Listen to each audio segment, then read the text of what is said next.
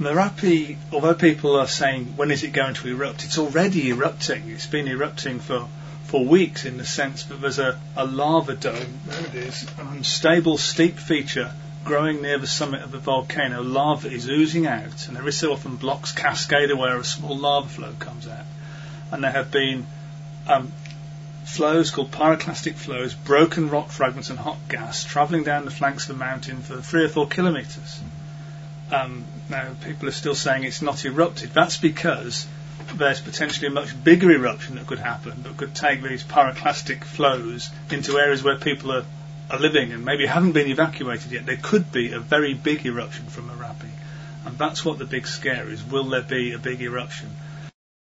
There are a lot of volcanoes in Indonesia. It's because the Earth's crust, or the Earth's rigid outer part, is broken into plates, and the plate that carries Australia is diving down, being pushed down below Indonesia, triggering a whole series of volcanic eruptions, and of course earthquakes as the plates judder past.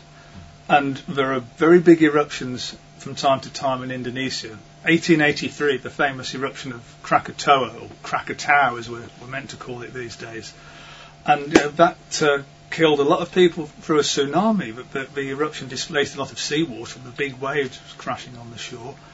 And so much ash got thrown into the sky that it gave glorious sunsets, as painted by J.W. Turner from London. You could see the change in the sky conditions.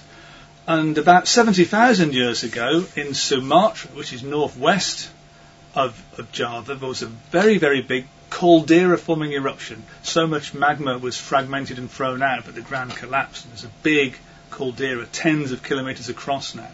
And at that point, as far as we can tell in human history, humans almost went extinct, because what happens with that scale of eruption is you get so much ash in the sky that you can't get enough sunlight to the ground for plants to function, and the ecosystem collapses. And if it happened today, there'd be global famine.